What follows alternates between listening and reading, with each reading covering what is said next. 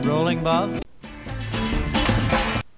Well, hello out there. This is Chris Gregory speaking to you, and this is my podcast, which is Bob Dylan, A Head Full of Ideas, Season 2. Is it rolling, Bob? Is it rolling, Bob? And today I'm going to talk about one of Dylan's most famous songs, which is full of lines which we use in all kinds of other contexts in almost a kind of Shakespearean way.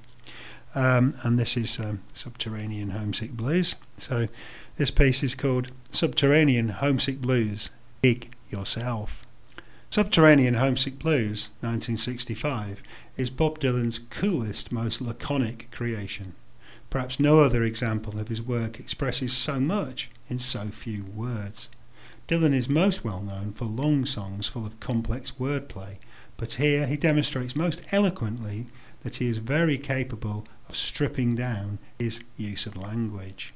The brilliantly compressed lyrics are highly suggestive and can be interpreted in any number of ways.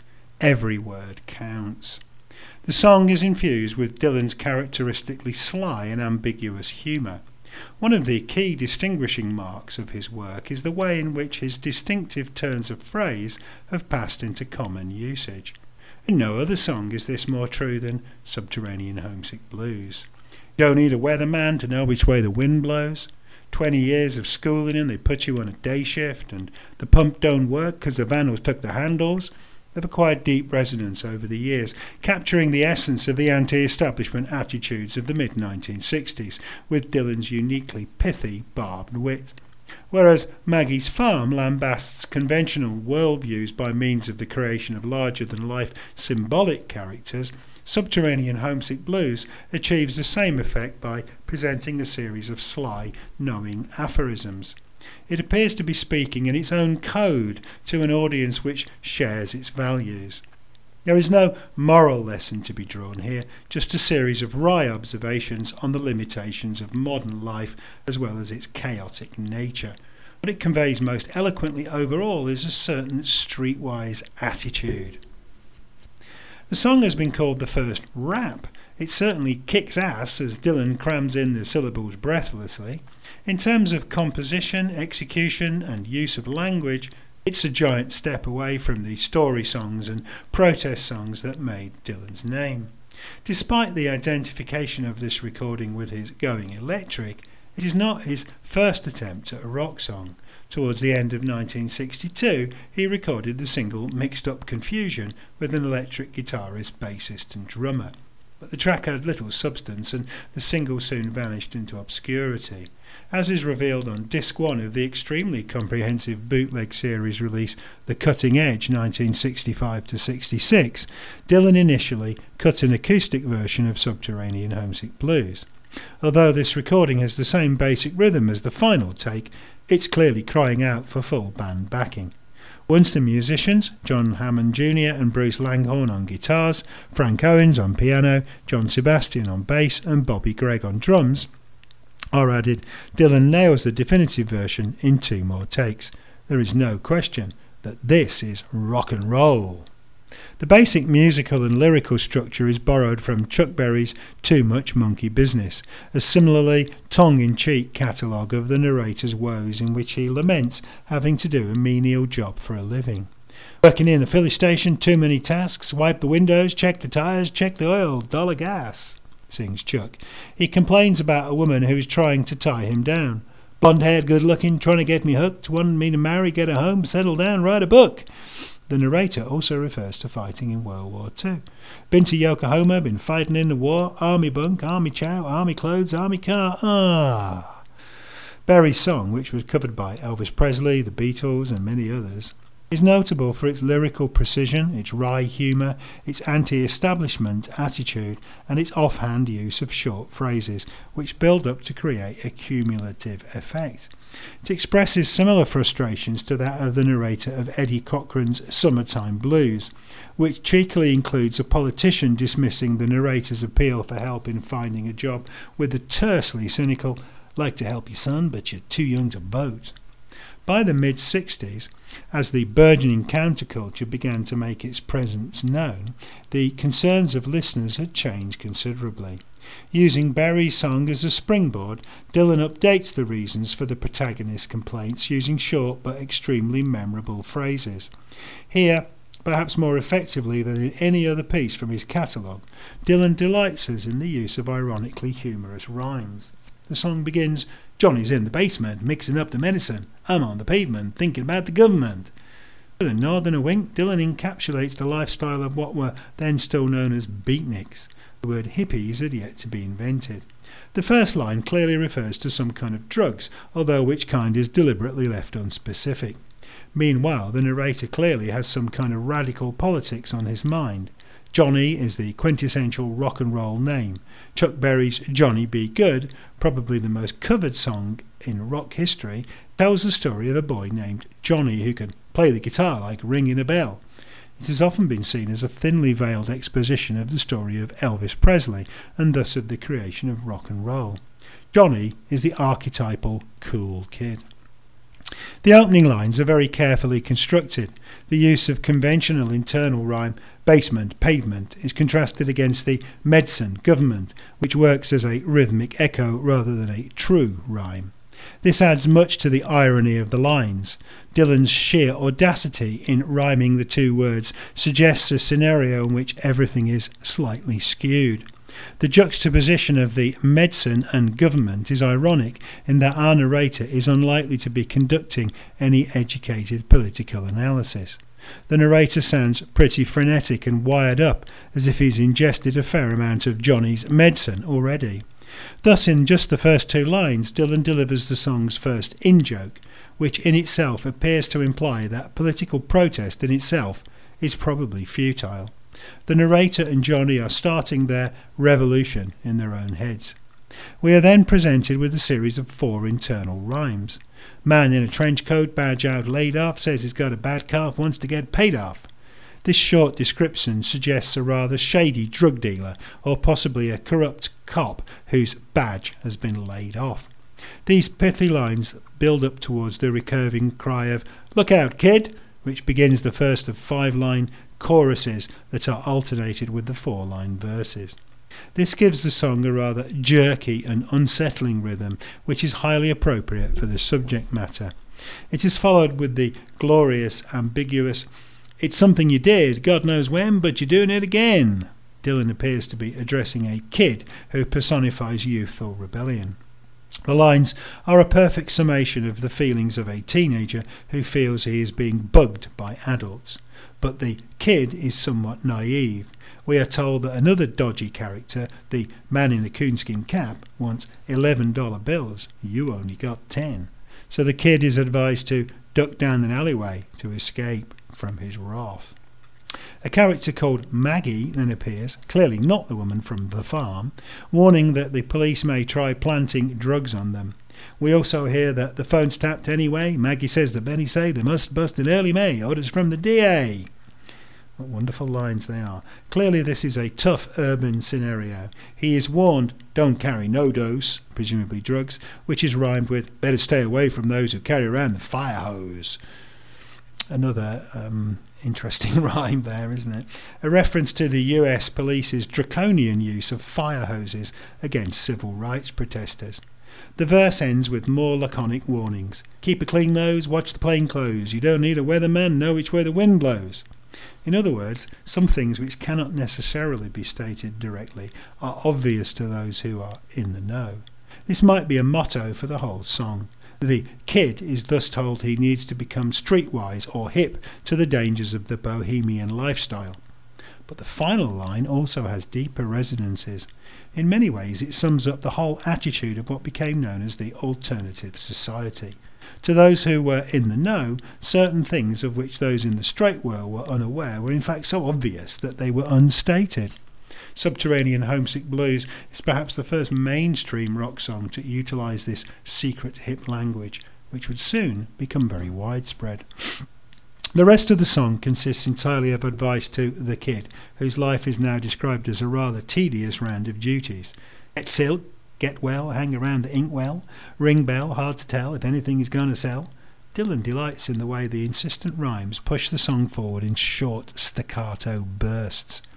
Using the world-weary comic disillusionment of Too Much Monkey Business as his starting point, he presents us with a barrage of mid-60s hip argot.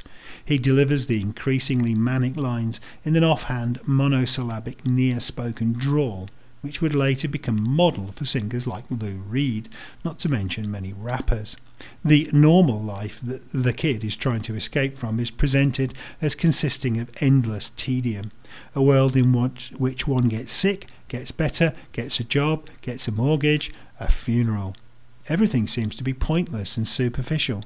The reference to the inkwell may be a dry summary of the lack of inspiration provided by the education system, or it may just be playful nonsense.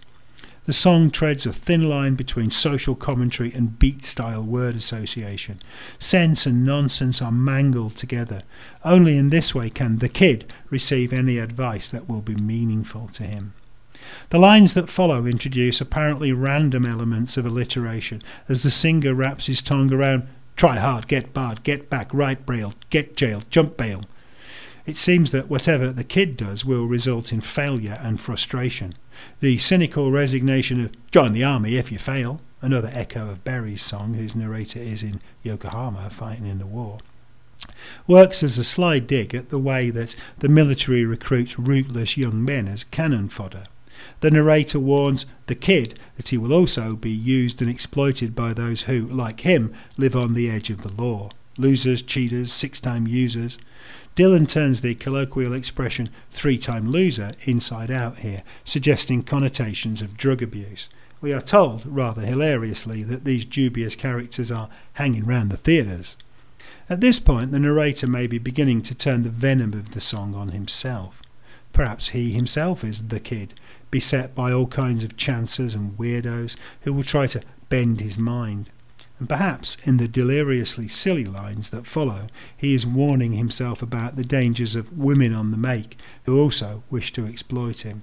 Girl by the whirlpool looking for a new fool. The advice given to the kid is to always stay true to himself. Don't follow leaders, he is told. This is rhyme with the rather gloriously surreal watch the parking meters, as if the meters are somehow moving around, keeping an eye on him.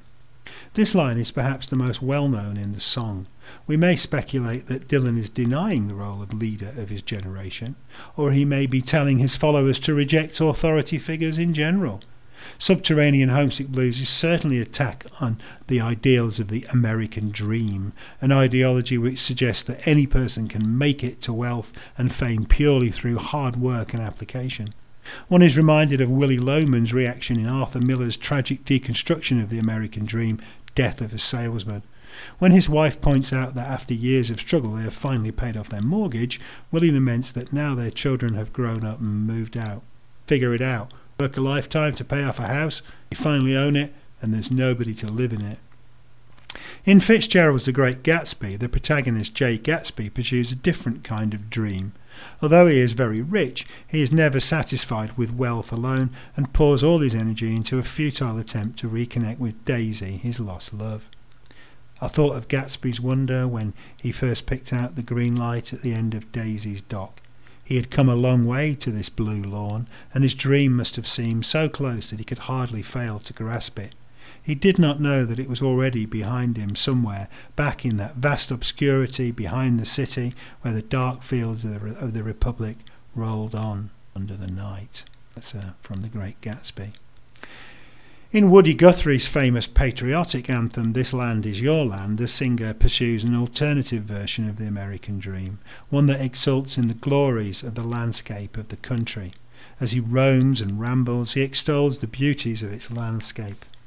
When the sun came shining and I was strolling, and the wheat fields waving and the dust clouds rolling, as the fog was lifting, a voice was chanting, This land was made for you and me.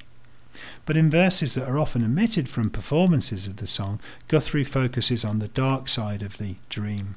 As I went walking, I saw a sign there, and on the sign it said, No trespassing. But on the other side, it didn't say nothing.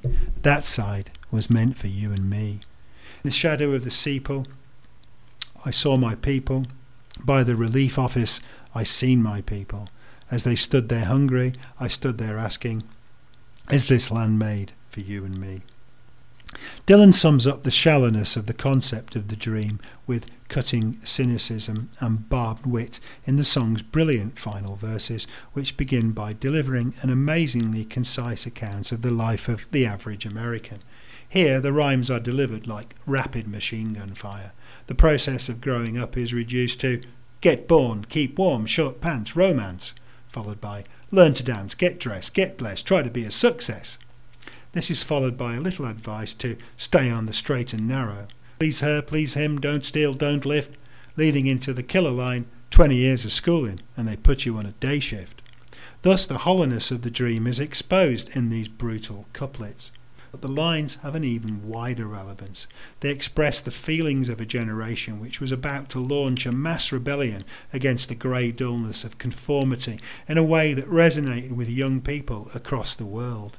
They also expose the contradictions between being brought up in a supposedly liberal education system and having to compete in the rat race of the job market. Many of Dylan's listeners were determined that their lives would be more colourful and adventurous than those who merely found themselves trapped on a day shift. The final lines of the song end in a suitably surreal denouement. In the light of the oppression he faces, the kid is advised to disappear into the subterranean realms of what was soon to become known as the underground. Better jump down a manhole, light yourself a candle, is rhymed with the tongue-in-cheek, don't wear sandals, can't afford the scandals. A reference to the conventional disapproval of the kind of weird clothing that the kid is wearing. The final piece of advice is suitably ambiguous. Dylan sings, don't want to be a bum, better chew gum. In fact, the whole song is being delivered in a truly gum-chewing, laconic American style. Lastly, we are told that the pump don't work because the vandals took the handles, a wonderfully funny and graphic image of urban decay. The kid will not be able to rely on exterior help. He will have to figure out his way through the confusion of his life in the modern world himself. He may succeed or he may fail. At least he will have avoided becoming a mere cog in the production line of modern capitalism. As Michael Gray first pointed out in his original Song and Dance Man, 1973, these lines also have a strong resonance with Robert Browning's poem Up at a Villa Down in the City. Dylan seems to have been particularly attracted to Browning, whose poems are often written in the voice of an imaginary persona, a technique Dylan uses frequently. In this case, however, Dylan seems to have borrowed some of Browning's rhymes from the poem. Look, to and go the priests and the monks with the cowls and the sandals, and the penitents dressed in white shirts are holding the yellow candles. One, he carries a flag up straight and another cross with handles, and the Duke's guard brings up the rear for the better prevention of scandals. Browning's poem is a fairly light-hearted comparison between an Italian city and the countryside. It is remarkable how Dylan has transmuted these distinctively musical rhymes into a song with entirely different subject matter. Subterranean Homesick Blues is also renowned as the progenitor of the modern pop video. The sequence which appears at the beginning of the film Don't Look Back, released in 1967, has become so iconic that it has inspired a multitude of imitators in many different contexts. The clip was filmed in monochrome by director D.A. Pennebaker in a London alleyway behind the Savoy Hotel, which was undergoing building work during Dylan's final acoustic tour of Britain in June 1965. The first shot we get of is of some building materials. Then the camera pulls back and adopts a static position. Allen Ginsberg can be seen in the left-hand corner of the frame chatting to Dylan's compatriot Bob Newworth. Dylan stands impassively, occupying the right side of the frame, making no attempt whatsoever to mime the lyrics. He holds a large pile of white cards, on which are written short, mostly one-word extracts from the lyrics. While the song plays, Dylan throws these cards down. He remains super cool throughout, maintaining his deadpan expression. At first, the words on the card follow the song's rhymes: basement, medicine, pavement, government. The film follows this pattern for the first minute or so. Then Dylan begins to change some of the words or deliberately misspell them. Success becomes success, S-U-C-K-C-E-S-S. Parking meters becomes polking meters, P-A-W-K-I-N-G-M-E-T-A-W-S. D-A is spelled out as district attorney. Other messages are also interjected. Watch it appears, later dig yourself, and finally what? Question mark, question mark. Finally, Dylan merely walks out of shot and Ginsberg and Newworth retreat into the distance. The distinctiveness of the clip lies in its casual, offhand atmosphere, which mirrors Dylan's delivery perfectly. The trick of throwing down the cards is a partial guide for the viewer to the song's scattergun lyrics, but also leads us in other directions. The phrase dig yourself is perhaps the best summation of the kind of personal revolution that Dylan is now presenting us.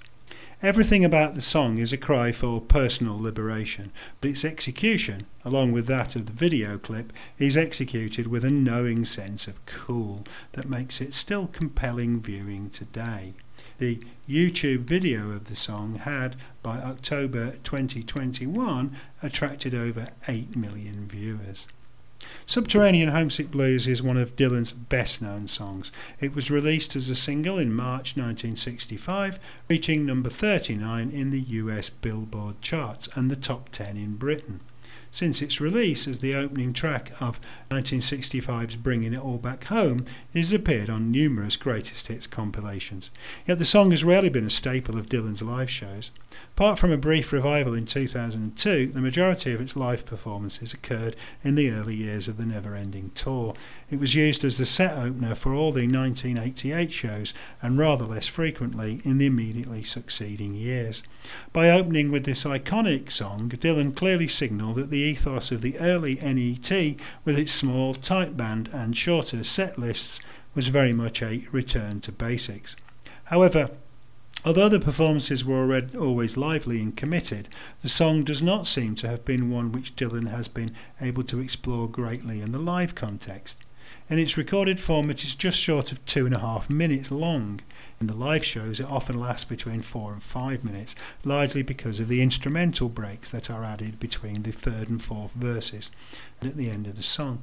Although it provides an exciting opening to the early net shows, it is presented as a conventional rock song. Dylan never really captures the freewheeling insouciance of the recording. Given the form of the song, it is also one which is difficult to devise alternative arrangements for. It is also arguably very much a young man's song, as it deals so specifically with the trials and tribulations of youth. Like all classic Dylan songs, Subterranean has been subjected to many cover versions. With its powerful dynamics and strong beat, the song is always a handy addition to any rock show, but few cover versions have really added much to the original. Exceptions include the version on Harry Nilsson's 1974 Pussycats, featuring producer John Lennon on backing vocals. The Nilsson-Lennon version adds a dynamic and slightly different beat and impassioned singing. Perhaps the most effective covers, however, are from two rock bands who have integrated elements of rap music into their sound, Red Hot Chili Peppers and Rage Against the Machine. In these versions, the use of rapping brings the lyrics into focus against harsh, uncompromising beats. In many ways, the song was ahead of its time in the way the lyrics are structured, although Dylan, ever the music historian, has insisted that it was in fact inspired by scat songs from the 1940s. The song also needs to be performed with a mixture of anger, irony and sheer cool, which a conventional rock presentation does not always do justice to. A very difficult trick to pull off, of course.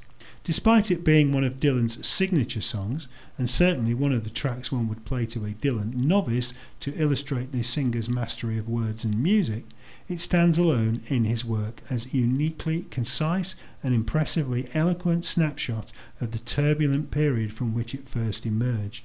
Yet its explosion of barbed wit and knowing asides still resonates today. Okay, I hope you had some fun listening to that. I'm Chris Gregory, and if you look at my blog, which is called From the Pen of Chris Gregory, that's at chrisgregory.org, you'll see lots of other writing and podcasts on Bob Dylan and various other subjects. I'm also the author of Determined to Stand, The Reinvention of Bob Dylan, which is a study of Dylan's later work from Time Out of Mind onwards and of the Never Ending Tour. The book's available on my website. It's also available on amazon.co.uk and as an audio book and an ebook in various different places around the internet.